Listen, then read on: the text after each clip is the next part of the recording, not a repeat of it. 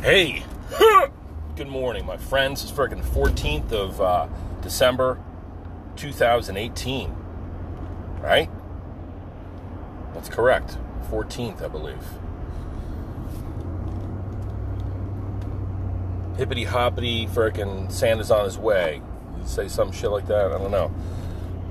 Being inundated by holiday spirit, by friggin' holiday music. Try to play at the office in increments that are tolerable.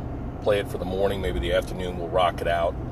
We have a nice hearth that is burning some open flames via a large tablet, so you can come in and kind of stare into the flames and just be mesmerized as the flames lick the air. And combustion occurs in that fireplace, that virtual fireplace. I'm big time into this concept of virtual reality. I've been dicking around with these Google Cardboards, essentially is what they are. They were about, $12 on sale, $12 at Staples. Buddy told me about VR, how there's something called Oculus, and that's like the forerunner. Facebook owns Oculus, I believe. So it's this big rectangular headset you put on. You've got a little joystick you manipulate with one hand, and if you like, you could use both hands. I don't know, I never had much success with it. Personally, I'm a righty, but manipulate that joystick, got the headset on. You can download these apps that will essentially put you inside a video game, so you can be playing your favorite video game. You can be, I am most interested in it so that I can go on virtual hikes and meditation experiences. Put me on a beach. Let's say I'm having a shitty day, or I just need a little bit of downtime. You know, I'm big with that.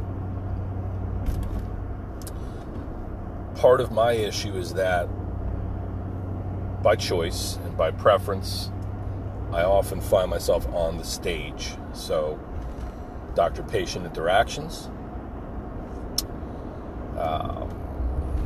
the boot camp, some public speaking that I've done, assemblies and shit like that. I wind up in front of people. I'm a bit of an entertainer. Found the thespian in me in my mid-30s.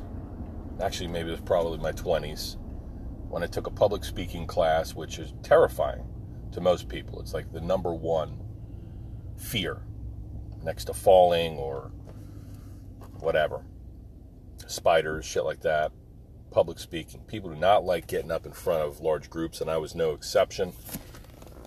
The Marine Corps kind of worked some of that out of my system because I wanted to be an effective Marine, an effective leader, and you can't be shy. You have to be kind of like, this is the mission, we're on it. And so that's a big part of where my background is small unit leadership tactics, interacting with different people, complex individuals, solving complex problems, and just working together. So you can't be somebody who doesn't get along with anybody. You have to reach out and be able to communicate and be a likable person. So that was part of my mission, part of my a goal that I set to become better at. So where am I going with this?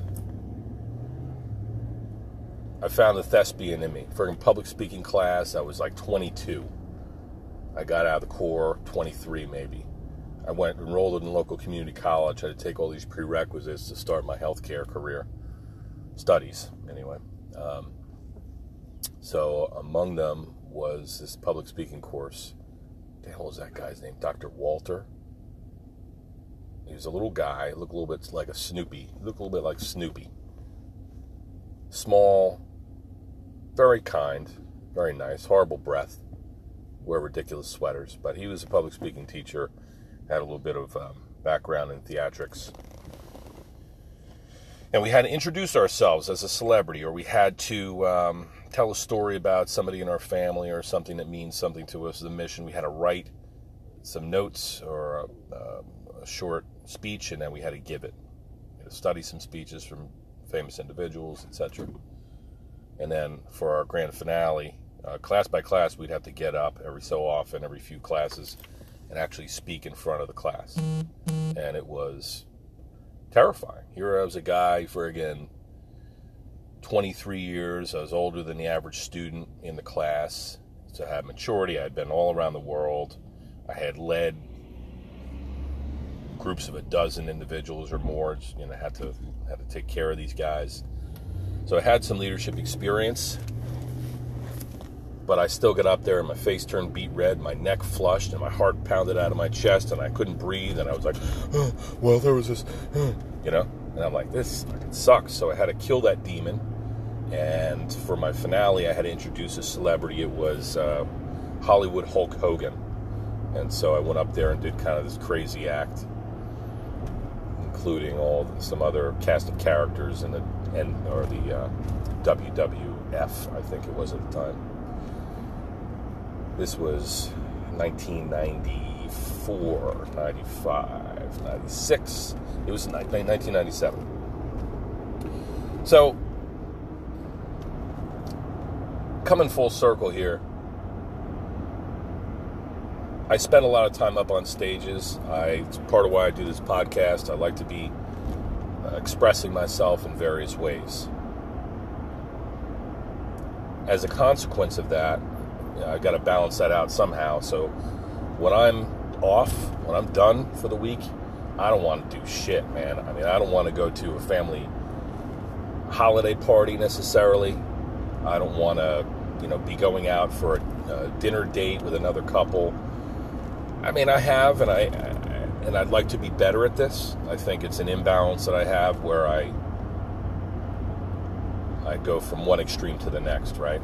But that's how I justify it. Because I'm always on stage talking and caring and all that, I just kind of want to do something mindless, So I'm really looking forward to sitting on the couch tomorrow on a nice rainy day with my kids and my dogs and my wife and having a nice meal somewhere and just getting in holiday mode. Driving through next week, helping everybody I can, and then taking a week off. I think we all need this time off. It's important. And what are we working for? Why do we work as hard as we do? If it's to spend some quality time and have some experiences with the people that you love. And so I want to do more of that. I get home at like 8:30, 8 o'clock, 8:30 on most nights by the time the office is cleaned up and ready to go. And so I need my downtime. Hold on. I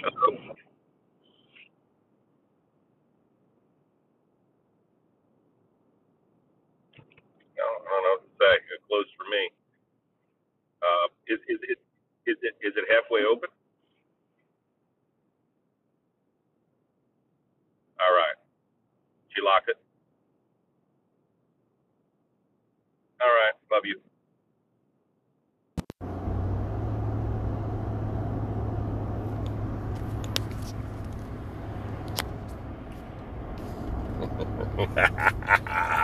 I don't know if you guys heard that, but listen, man, it's the same shit. There's always some friggin' bullshit, right?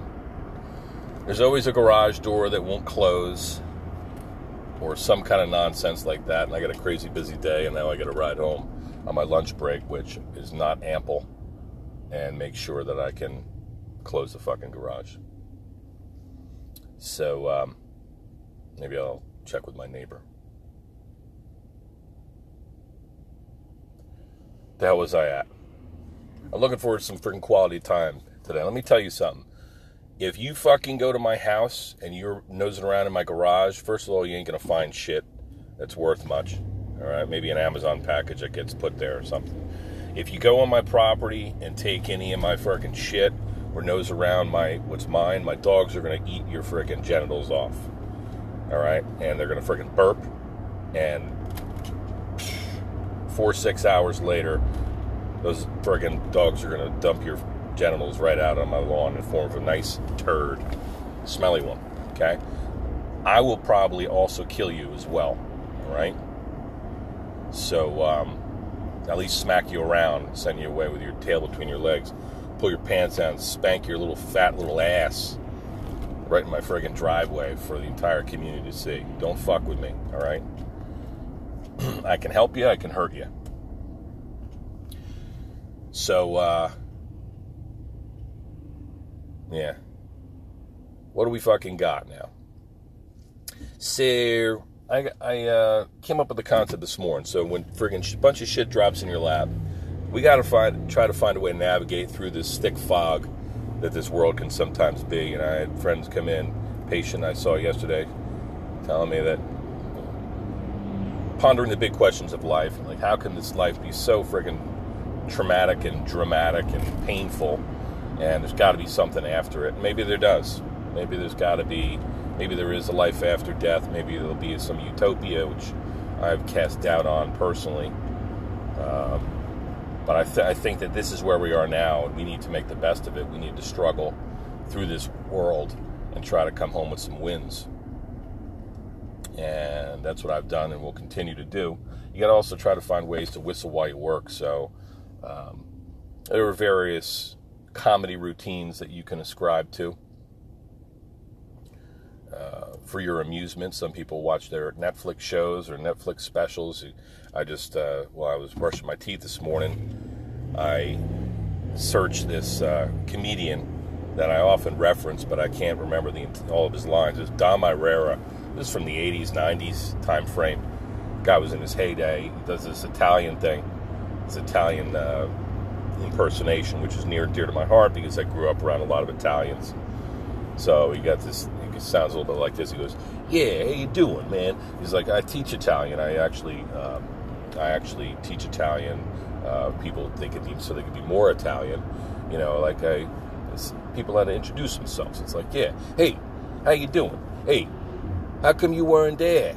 Hey, everybody was there. Got little Petey, big Petey, regular Petey was there, Squidly, Muscle Marinara. Everybody was there. Hey, forget about it." Right? So if you know Italians, you follow that pretty well. It's this other thing where we can use it as an analogy to remind us of how, and poke fun at our shitty days sometimes. He's like, "Yeah, hey, how am I? I'm okay. Shit, I can't complain. My wife's a pain in the fucking ass. My daughter's married to a piece of shit asshole. I got a rash so bad on my ass I can't even sit down. But you know me, I can't complain." You gotta friggin' find the humor in it, man, because if you don't laugh, sometimes you will cry. And so I have a couple friends who actually do stand-up comedy, and I've been meaning to get out there and see them, and one of these days hopefully I will.